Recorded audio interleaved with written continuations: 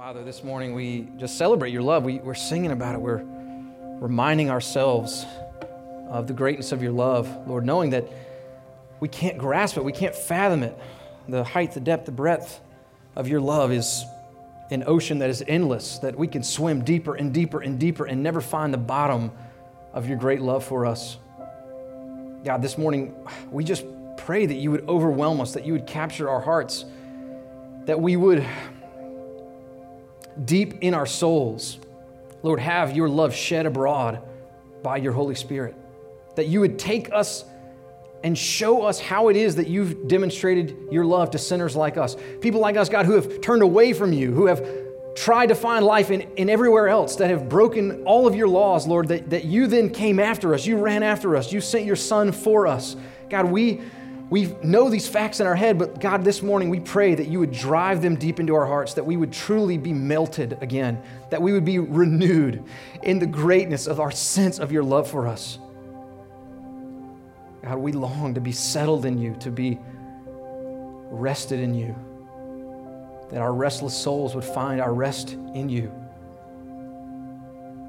So, Lord, as we open your word today, we're praying that you would meet us here, that you would speak directly to our hearts, that you would open up your heart and pour out your love upon our thirsty souls. Lord, we long for you. We crave for you, the living God. We ask that you would transform us by the power of your word today. It's in Jesus' name that we worship. Amen.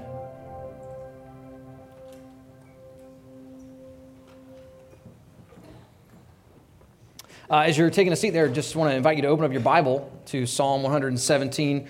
If you were here a few minutes ago, we all read it out loud together, which was great. And if you don't have a Bible and you need one, there's Bibles against the back wall there. Feel free to grab one. And if you actually need one for your own life, feel free to grab it, take it. It's a gift from us to you. This morning, we're going to be spending most of our time in Psalm 117. This will change your life. This will change your life is a statement that you and I hear all the time that rarely makes good on its promise.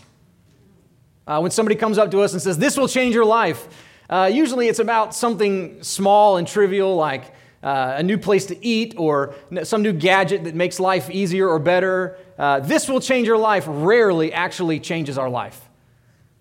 I can think of a couple trivial illustrations from my own life, but one, for example, is I personally will never buy steaks from anywhere else again other than Lowe's Foods. There's just something about the steaks from Lowe's Foods that now that I've bought them, cooked them, I cannot go back. I cannot go anywhere else any longer. I know that I will have to take out a second mortgage to keep buying the steaks from Lowe's Foods, but I can't go back.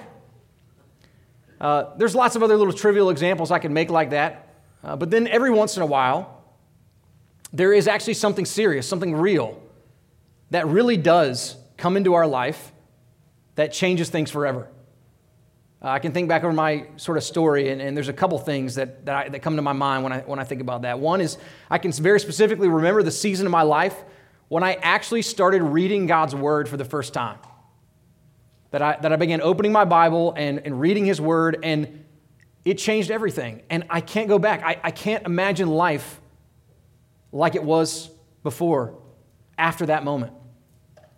I think back on a few friends who over the years have had the courage to lovingly point out to me certain blind spots, certain sins, certain hidden idols in my life.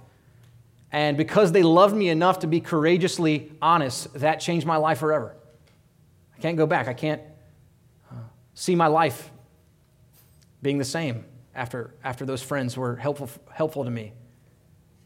And then we come to what we're going to talk about this morning, and that is the love of God. And I can very specifically remember the season of my life when I went from believing that, maybe God had this general love for the world out there to the point where I came to be able to say, no, God loves me. And that changes everything. In Ephesians chapter 3, verse 19, the Apostle Paul is praying for this church in Ephesus. And I don't know what you think about prayers. I don't know what you think are important prayers. But as we see the prayers from Paul throughout the Scriptures, he's never praying for people's circumstances to change. He's rarely praying for people to get healed or for things that you and I typically think are so important. Paul has a deeper understanding, a more eternal understanding. He's praying for things that change eternity. In Ephesians 3:19, he prays that this church will know the love of Christ that surpasses knowledge. See, Paul, the Apostle Paul, he knows that if you and I are truly to encounter the real, honest love of God, it would change us forever. That if we encountered God's love for us, that we cannot be the same after that. That it has so many vast implications that it would radically change our lives to know this love of Christ that surpasses knowledge. See, in a world that you and I live in that is rampant with radical individualism, where we all live so isolated, so autonomous, so separated from everything and everyone, we are starving for the love of God. We have brought these unbearable burdens and placed them on our shoulders. This burden to find security for our lives, this burden to satisfy our own souls, this burden to achieve the blessed life in our own strength and by our own power. These are burdens that we can't carry. And so this enters in this totally, radically reorienting truth that if there is a God who loves us, then it means that we are actually not on our own in this world. That these burdens, the burdens we feel for security and satisfaction and blessing, they're actually not on our shoulders. That there's a Father who loves us and who is pouring out His goodness upon us and who is showering us by free grace all those things that we so desperately long for. Guys, there really aren't that many things in life that will change us. There really aren't many things that we could say, this will change your life, but one of them is the love of God. And this morning, we're going to be unpacking the shortest psalm and the shortest chapter in the Bible. And we're going to be asking this question: what difference does the love of God make? What difference does the love of God make?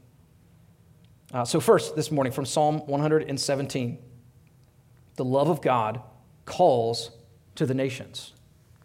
The love of God calls to the nations. I just want to read the psalm again. It's only 2 verses, so I'll read it. It says, "Praise the Lord, all nations. Extol Him, all peoples.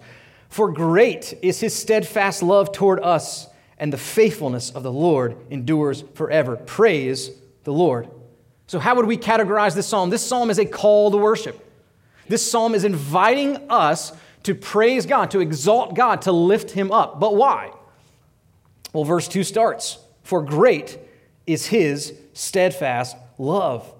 So it is God's love that calls us to praise Him. It is God's love for us that calls us to exalt Him, to lift Him up, to elevate Him. It is God's love displayed that invites us in to worship and praise Him. This week I was working in my office and I got a call. Look down. It's my wife. She's calling me. And so I answer it. And the sound on the other side is a lot more excited and a lot more enthusiastic than normal. And Allie says to me, she says, "Benjamin has something to tell you." So our 4-year-old son, Benjamin, starts screaming through the phone and explaining to me how he just learned how to swim without help from mommy and without his swimmies. And in an instant, we just all erupt in joyous praise. "This is amazing. Woohoo, awesome. This is so great. We don't even know who's saying what." This literally was a call to praise. The reason they called me was to invite me in to celebrate something. And that's exactly what Psalm 117 is. Psalm 117 is a call to us. It is a call to us about God's great love, and it is inviting us to celebrate Him, to lift Him up, to exalt Him, to praise Him for His unmatched and unrivaled love for us. And we think about what it is that calls the nations to praise, what it is that calls people to praise God. Most fundamentally, at its core, at its sum, it is the cross of Jesus Christ. That the call that goes out, the call that rings out to the world to invite people to worship and praise God, it is the cross of Jesus. In 1 Corinthians chapter 1, the Apostle Paul is dealing with a church there who has had a misstep. And one of the things that he needs to do is he needs to clarify for them what his purpose is. So what's his purpose? When Jesus set his hand on Paul's life and claimed him as an apostle, what's he supposed to be doing? He says in 1 Corinthians 1, 17 and 18, "For Christ did not send me to baptize, but to preach the gospel, and not with words of eloquent wisdom, lest the cross of Christ be emptied of its power. For the word of the cross is folly to those who are perishing, but to us who are being saved, it is the power of God." The church's mission is to be God's agents carrying forth the mission of proclamation. Our mission is to say something, to declare something, to display before the world something. And what is it that we are called to display? We are called to display the love of God in Jesus Christ. The great love of God that is distilled, that is summarized, that is most highly and effectively demonstrated in the death of Jesus Christ for sinners. And so God is calling us, He's inviting us, He's beckoning us to worship Him, to praise Him. Why? Because of His great love that reconciles sinners to Himself. But let's zero in on who it is that's called to praise. This psalm calls the nations to praise. And the nations means all peoples everywhere. All peoples everywhere. Now this might not seem very revolutionary to us. I don't know if that sounds revolutionary to you. But if you were to go back at the time where Psalm 117 was composed, this would have been a revolutionary idea. See, all throughout the history of the world, there have been these tribal deities, right? Maybe a regional god or a national god, right? Everybody has their own little god that they worship. But Psalm 117 is saying, no. The God of the Bible, this God, the God that we're worshiping, the God that we're being invited to praise, He is the God of all nations. He is no tribal deity. He is no regional God. He is no national God. He is the God of the world. I once got into a conversation with someone about my faith in Jesus. It was somebody that I've known my whole life and who grew up around the church but never actually put their faith in Jesus. And I was talking to him about why it is that I believe in Jesus. Why it is that I believe that Christianity actually makes the most sense of the world in which we live. And he brought forward an objection. And he said, well, I think that the only reason that you believe in Jesus is because you were born in America to a family that believes in Jesus. And that is a common objection that we hear all the time. That, yeah, okay, you believe, but the only reason you believe is because where you're from. Or the only reason you believe is because of what family you were born into. But see, that objection misunderstands both the current reality of the world, and it also misunderstands the history of the world. Maybe it's true that one of the factors in my belief in Jesus is my family, but it is also true that over the last 2,000 years, millions and millions and millions of people have broken with their families to place faith in Jesus, have broken with the traditions and customs of their life so that they can walk with and follow Jesus. See, when Jesus Christ died on the cross outside of Jerusalem for the last 2,000 years, that detonated a bomb of God's unfailing love that has spread across the globe, that has broken through hard ground on every single continent. You might be surprised today to know that it is estimated that there are about 400 million Christians in Asia. You might be even more surprised to know that there are almost 700 million Christians in Africa. Guys, the God we worship, the God we serve, He is not a tribal deity. He is not the God of America. He is not the God of a particular kind of person. He is not the God of a region. He is not the God of a nation. He is the God of the universe. And his love is spreading out, capturing hearts from people throughout the world.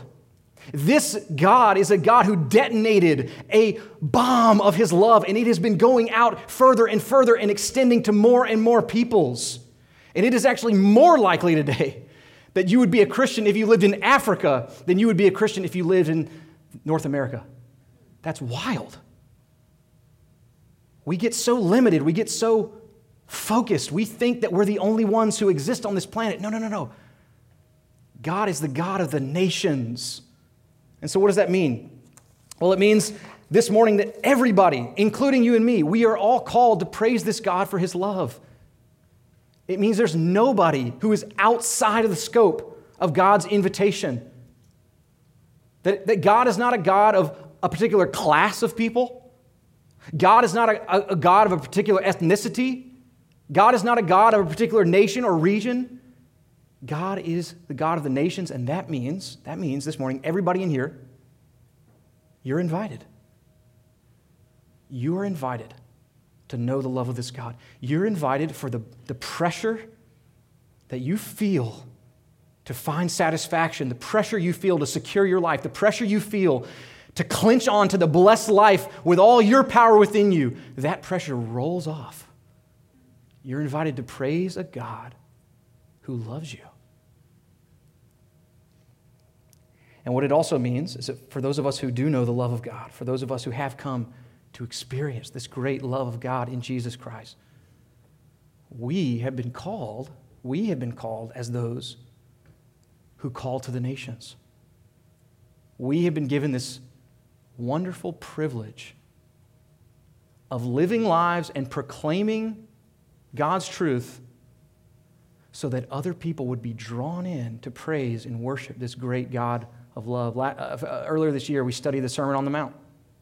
And Jesus told us who we are, who his church is. Jesus said that us, foolish, small-minded, impotent people like us, he says, are the salt of the earth and the light of the earth. That in God's wisdom, in his eternal wisdom, for some reason, he's chosen us to display to the world his great love, to proclaim to the world his great love. That our call is to call the nations. Our call is to invite anyone who will listen to praise this great God. But what we can't do this morning is assume that we understand God's love. We've been talking some about God's love already, but what we really need to do is we sort of need to take a deep dive into God's love. And so second this morning, the love of God captures our hearts. The love of God captures our hearts. Here's what we're going to do. We're going to slowly unpack the beginning of verse 2, kind of word by word, and we're going to see 4 things about God's love that captures our hearts. 4 things about God's love that captures our hearts. So, the first reason that God's love captures our hearts is because it is a great love. Verse 2 says, "For great is his steadfast love." Things that are great are exceptional. They are superior. And this life-changing love of God, it is not a small love. It is not a puny love. It is a great love. The superior and exceptional love of God is seen in how it has been demonstrated. For a second, I just want you to kind of think about it like this. I have a love for my wife that is this consistent love. Now, listen, I'm a human, right? Put that aside for a second, but just think about it like this. I'm a human, but I love my wife consistently. Here's my love for her. But all throughout the day, all throughout the week, throughout my life, I get these opportunities to display my love for her. That this love, this kind of constant, every once in a while, it just gets to reach out and touch her, reach out and show her, to demonstrate, to manifest to her, and the same for her to me. When she treats me with kindness, when she makes sacrifices for me, when she forgives me when I've done her wrong, her love for me reaches out, it touches me, it shows itself, it demonstrates itself, it is manifest. Well, in 1 John 4, 9 and 10, it says, "In this, the love of God was made manifest among us." So here's God's love. Here it is. It's this constant thing. It is behind the scenes. It is behind the curtain. But then every once in a while, God pushes forward his love to show us what's behind the curtain, to show us and demonstrate to us his deep, endless love for us. And in 1 John 4:9-10, it says, In this the love of God was made manifest among us, that God sent his only Son into the world so that we might live through him. In this is love. In this is love. Not that we have loved God, but that he loved us and sent his Son to be the propitiation for our sins.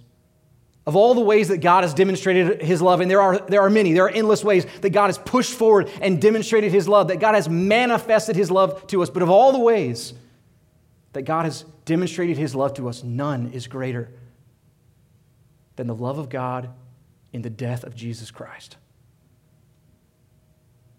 That what sent Jesus into this world was the great love of God, that what kept Jesus hanging on the cross, bearing the wrath of God that we deserved, was God's love for us. See, some of us get it backwards. Some of us think that the reason that God can love us is because Jesus died for us. So here we are, and here's God, and he just can't love us. But then Jesus dies for us, and now God can love us. But no. It is actually the opposite. That here we are, and God loves us. He's pursuing us. But in order to get us back to himself, he had to provide a sacrifice. And so he sends his Son, not so that he can love us, but so that he can demonstrate his love for us. But God's great love is not only seen in how it is demonstrated, it is heightened by the objects that he set his love upon. In Romans chapter 5, verse 8, it says, God shows his love. So here it is again. He manifests his love. He pushes it forward. He trots his love out onto center stage. Here's how he does it.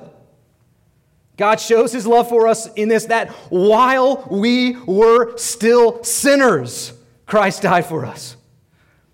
See, it's expected that we love people who love us back.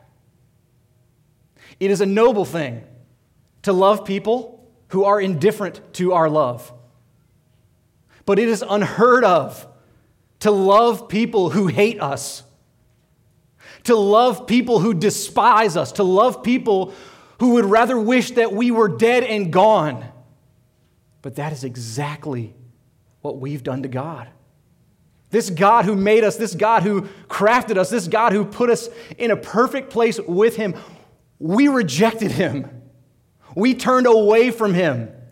We saw the list of things that he told us would give us life, and we said, I'd rather do anything than what God says. But right there, is God's love, his great love, because it was right then, right in the middle of our sin, right when we were rejecting him, right when we wished he would just get out of our business, that he sent Jesus to die for us. This is the great love of God. Yes, that he sent Jesus into the world, but it's that he sent Jesus into the world for rebels. He sent Jesus into the world for people who had no deserving. He sent Jesus into the world for sinners. So, what captures our heart? The fact that this is a great love. The second thing that captures our hearts is the fact that it is his love. I'll read the beginning of verse 2 again. It says, for great is his steadfast love. The emphasis here being not this time on the greatness, but on the fact that it is his love. In other words, guys, this morning we're talking about God. It matters in life who loves us. There's probably some people in your life that if they love you or don't love you, it doesn't matter to you at all. But there's other people that you sort of hang on whether they love you or don't. That who it is that loves us matters a whole lot. And we're talking about God loving us. Some of y'all know that one of my hobbies is to play and write music. If you didn't know that, now you do. I like to play and write music. And Let's say I were to write this song, okay? I write a song and play it for everybody in here. And a few of you come up and you say, wow, I love your song. Now, listen, I'm going to be honest with you. That would be encouraging to me. I would be happy that you love my song. But if somebody like John Legend or some other world-renowned producer heard my song and he came up to me and said, man, I just love your song. I want to be honest. I mean, his opinion would matter a whole lot more than yours. And here's why, for two reasons. One, a world-renowned producer has heard thousands and thousands of songs. He has a trained ear. He or she knows exactly what a great song is supposed to sound like. And so if they say that they love the song, then their opinion matters more. But I think more importantly is this. If a world-renowned producer hears my song and they love it, they actually have the power to do something about it. They can actually put their love into action. They have the connections. They have the people. They know exactly what to do to get that song out. So this morning we're talking about the one who loves us being God. Whose opinion matters more than his? Who has more worth, more weight, more glory, more importance than God himself? And God himself is the one who is saying, I love you. But then deeper than that, this God who loves us, he is the all-wise one. He is the almighty one. He is the all-sovereign one. He is the one who is filled with compassion and mercy and grace. What am I trying to say? I'm trying to say that he has all good things to leverage on our behalf. God actually has the power to put his love into action on our behalf. God's love means that he has this infinite pool of resources to pour out to our disposal. This is why the scripture says that there is not one good thing that he will withhold from us. This captures our hearts. Not just that it's a great love, but that it is God who loves us. The third thing that captures our hearts is that it is a steadfast love. It is a steadfast love. What do I mean by that? What I mean, it doesn't fluctuate. It doesn't go up sometimes and then go down sometimes, and then go up at other times and then go down at other times. And it certainly will not come to an end. Verse 2 clearly says, for great is his steadfast love. The steadfast love of God means that God's love for his people continues resolutely without end. Now, let's be honest.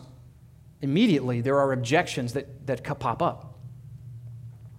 How is it possible that you're saying to me that God's love doesn't get bigger or less? How are you saying that it doesn't fluctuate, that there aren't times when he loves me more and then times when he loves me less? How are you saying that that's possible? Well, 18th century Baptist pastor John Gill deals with three of these objections that many of us might have to the idea that God's love is steadfast, immovable, unchanging. And I want to kind of read a quote to you, and we'll pause along the way and make some comments. This is what John Gill says. He says, there never were any stops, lets, or impediments to this love, not the fall of Adam nor the sad effects of it, for God foreknew that we would fall in Adam with others, that we would be transgressors from the womb and do as evil as we could, yet this hindered not his taking up thoughts of love toward us, his choice of us, and covenant with us. Pause.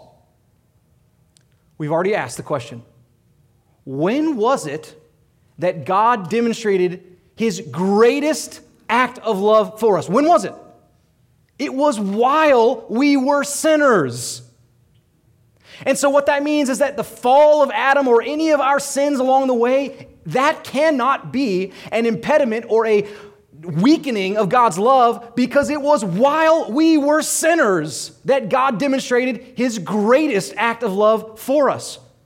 So his love cannot diminish from our sin because he's already shown us that it's while we're in our sin that he loves us the most. Back to the quote.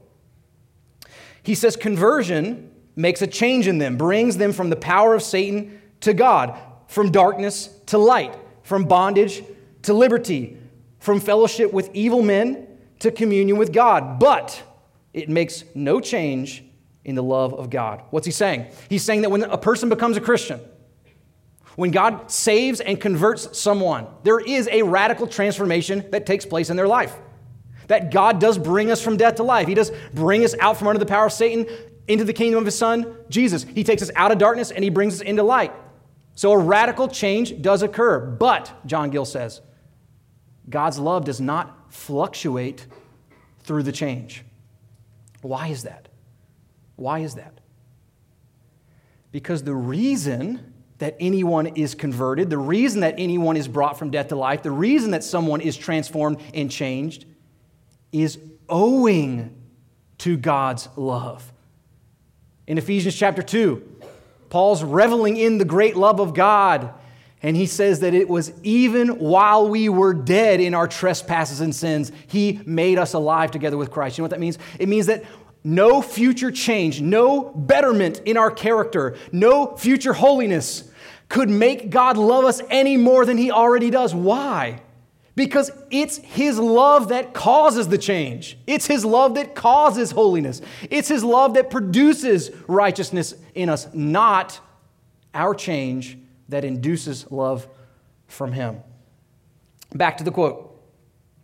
This is something that I think is really important. The reason that we probably more than any other feel that the love of God might fluctuate, go up and down at times for us, is because of experiences that we've had in our lives. That's the number one reason. It's not what we see in the Scriptures. It's not what we read in the Bible, but it is based on the experience of our lives. So John Gill continues. This is so helpful. He says, God changes his dispensations and dealings with them, but never changes his love. He sometimes rebukes and chastises them, but still he loves them. He sometimes hides his face from them, but his love continues the same. The manifestations of his love are various, but love in his own heart is invariable and unchangeable. I want you to imagine for a moment that God's love is like water flowing through a hose. It's been turned on, it's flowing, and it's just nothing there to stop it. I think a lot of times what you and I think is that there might be something in our past, something in our present, something in our future that might cause a kink to enter into this flowing love of God.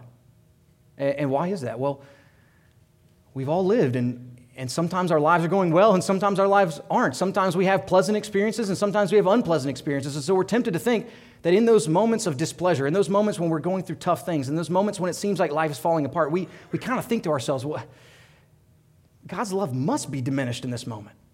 And when everything's going well for me, it must be heightened. It must be on full blast. But I don't know about you, but at my house, there's a nozzle on the end of my hose. So the water's constantly flowing, but there are different dispensations of the same water. Same speed, same pressure, but you got the jet, you got the spray, you got the gush, you got the mist. Same water, same flow, but different dispensations. And here's what John Gillis is helping us understand about the love of God. That when God blisters us to get the grime off of us, it is just as much his love as when he showers us with his grace. That when God aims his discipline at us, it is just as much his love as when he sends his strength and his power to lift us up. God's love for us is resolutely steadfast. It is immovable. It is unchangeable. It does not fluctuate. But in his fatherly wisdom, there are different dispensations of his love. But it flows to us all the same, without change, without end. The fourth reason that God's love captures our hearts is that it is a personal love. That it is a personal love. Verse 2, again, says, "For great is his steadfast love toward" who? Toward the angels? Toward animals?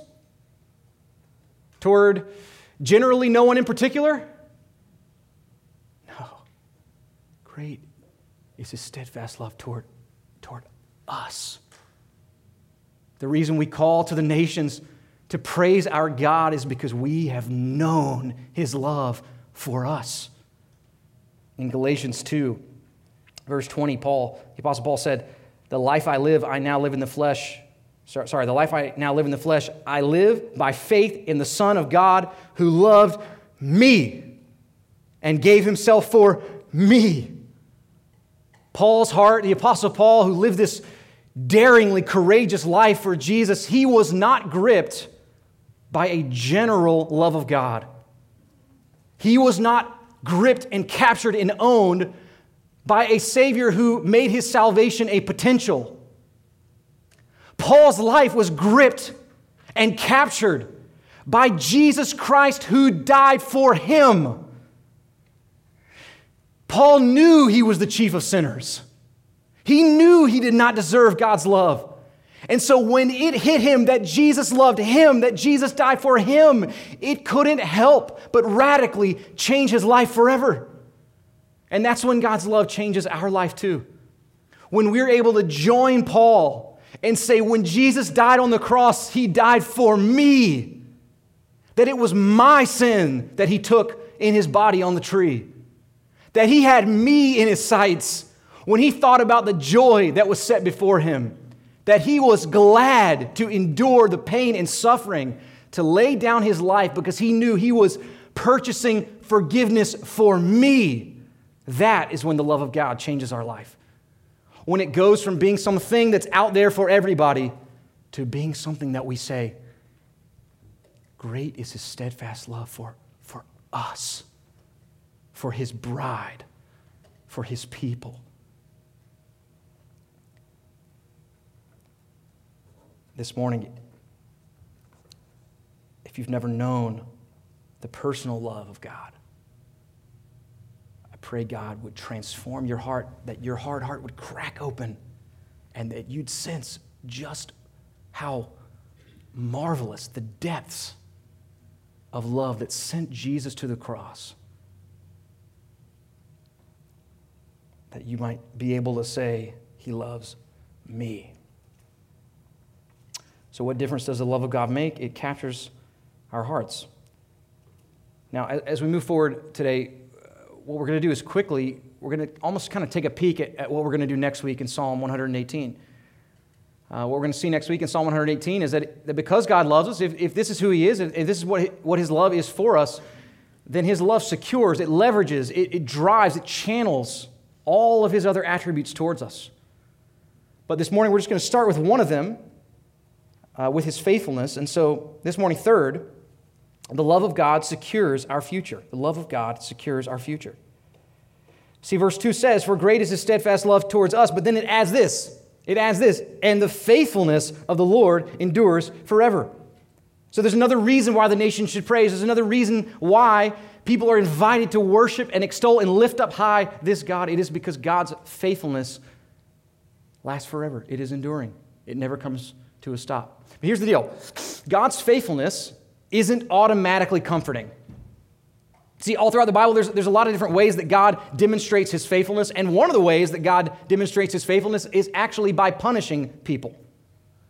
God says, if you do this, then I'm going to do this, and then people do this, and God does that. He's faithful. He's true to his word. When he says, I'm going to do this, he always does it. So God's faithfulness is not automatically comforting to us. It's not automatically something we can sing about, something we can celebrate.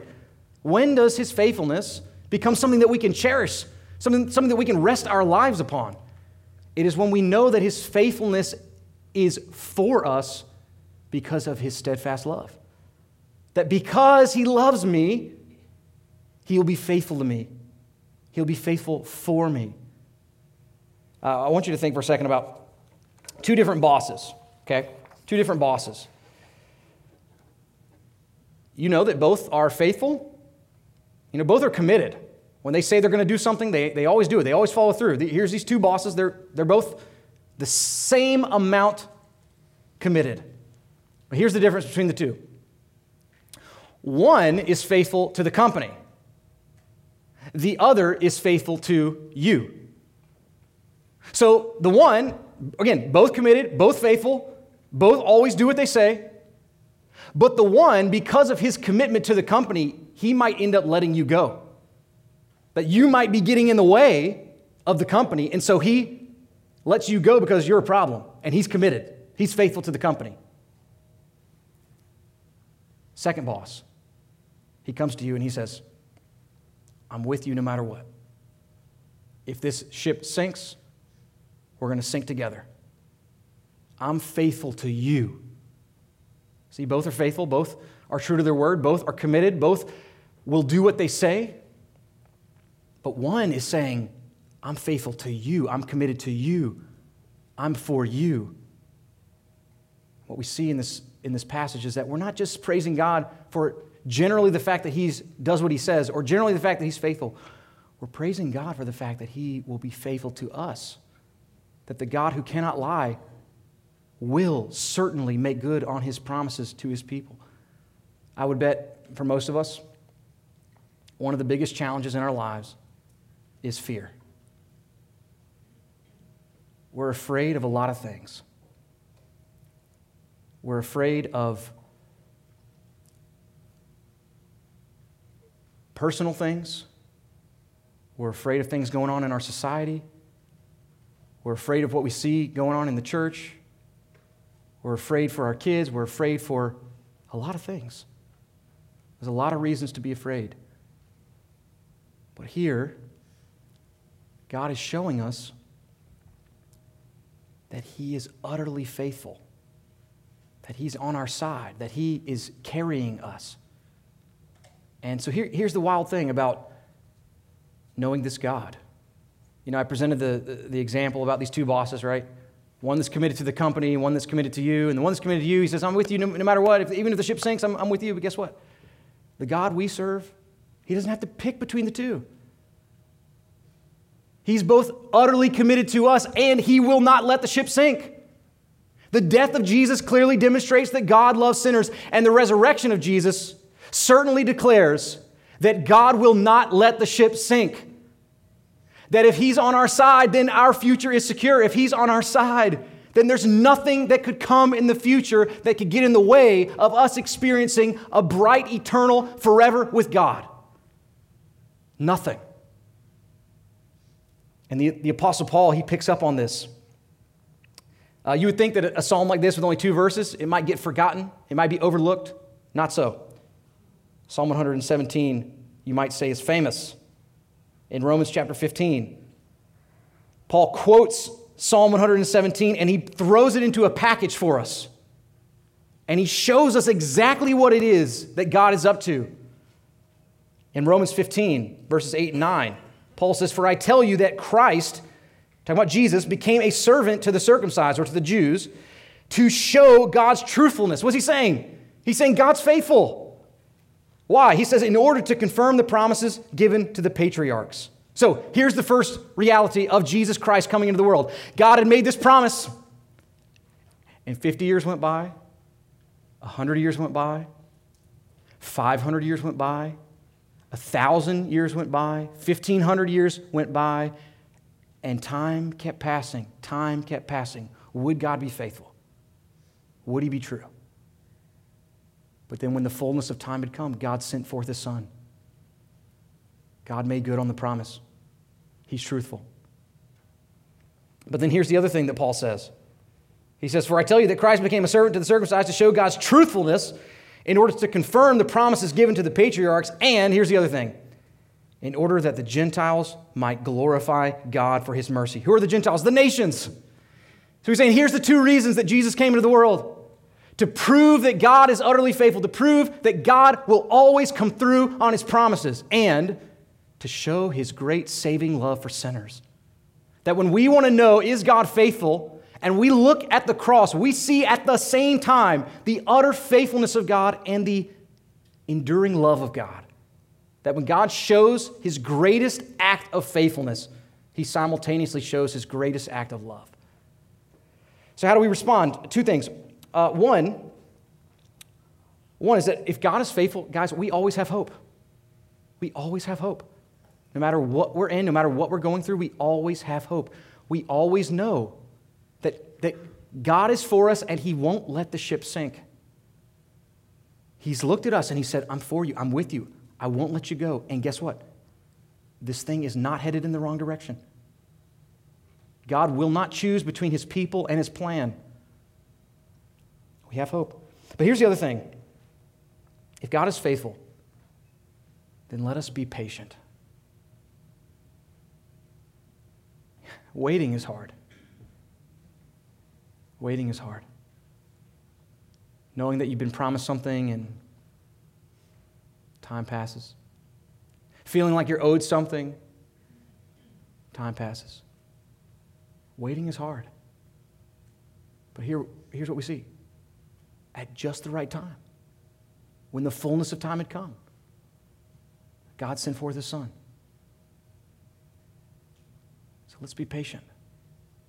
This loving God, who clothes us in His steadfast love, He not only knows what we need, but He knows exactly when we need it. And at just the right time, He will come through. So like I said, next week we're basically going to pick up there and see other ways that God's love leverages His goodness for us. But finally, what difference does the love of God make? The love of God fuels our praise. The love of God fuels our praise. Psalm 117 begins and ends exactly the same way. Praise the Lord. Hallelujah.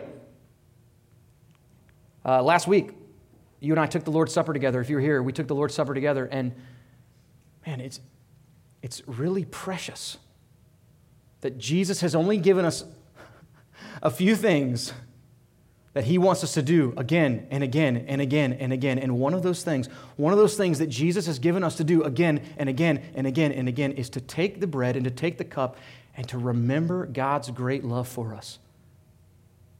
That over and over and over and over, it is put before our face the great enduring love of God for sinners. Over and over and over again, we are reminded that this God of the nations, this God of the universe, He is a God who is filled with mercy and grace.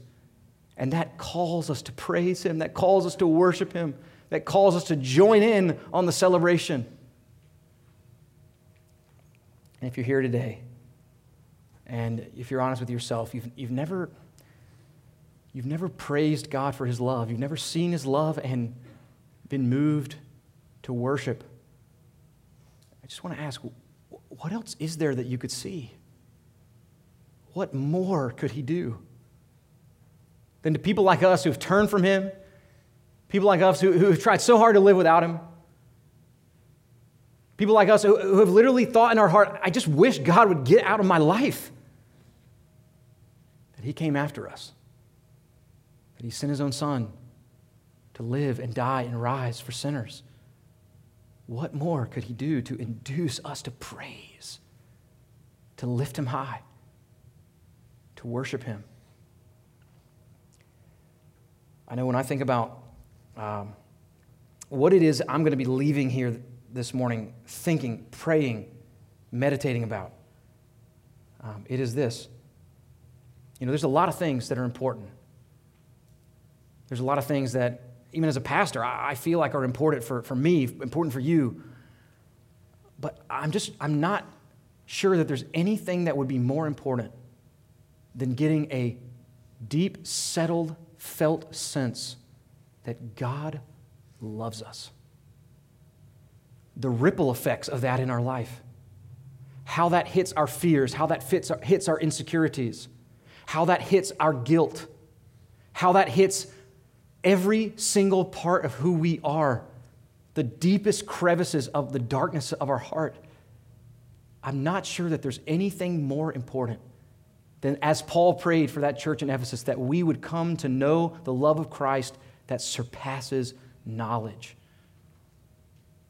And so as I pray that for me, as I pray that for us, here's two specific things that I think are very important impacts from sensing, knowing, receiving God's love. In conclusion, two things. First is this: fear is not a very good motivator for praise. Fear might make us submit to someone. Fear might make us grovel at the feet of someone. Fear might make us pretend to praise someone so that we'll get whatever it is that they're offering us. But fear is not a very good motivator for praise. But what is a good motivator for praise is love. To know His love, to be soaked in His love. That if this church gets drenched in the love of God, we will be a praising people. And we are. But we will lift Him higher and higher and higher and higher as we come to know His love deeper and deeper and deeper. And here's the other thing, and this is specifically related to Psalm 117. Guilt is not a good motivator for missions. Yeah, maybe we'll give a little bit, or maybe we would, feel like we don't do enough, or maybe every once in a while when we absolutely get cornered because someone asks us a bunch of questions and we realize I actually have to talk about Jesus in this moment, maybe we will. No, guilt is not a good motivator for missions. But what is this good news of Jesus Christ washing over us, pouring over us, showing us that our eternal future is secure forever. Knowing that it was while we were sinners, Christ died for us. Knowing that His love doesn't go up and His love doesn't go down, that we rest in the middle of His steadfast love. That is a motivator for missions. That will send us to the nations. That will get us excited about giving and praying and going so that the entire earth might know that there is a great God of love. That this great God of love deserves our praise and our worship forever. So what difference does the love of God make? I think it makes all the difference in the world. And so let's pray to that end. God, these things, these truths, we can analyze them, we can think hard about them, we can grow and swell in our knowledge of them. But what we're praying today, God, is that You would drive them deep into our hearts. That we would know in every deep, dark crevice of our hearts that You love us. Lord, that we would live out of the overflow of You pouring down Your love into our hearts. That it would send us, some of us, to a life of missions. That it would send some of us to give and to go and to pray and to want for people all over the world to know about who You are. But ultimately, God, even just more fundamental than that as You pour Your love, that we would be moved to praise You. That all the other things that might capture our hearts might slip away. That all the other things that we might give our time and attention to, that they might fall into the background, but that You, this God, who has a great love and whose faithfulness endures forever, that You would become the object of our praise. That You would be the one that we lift high. You would be the one who gets the best of our heart. God, only You can do that. Only You can melt our hearts. We long for You to do it now. In Jesus' name.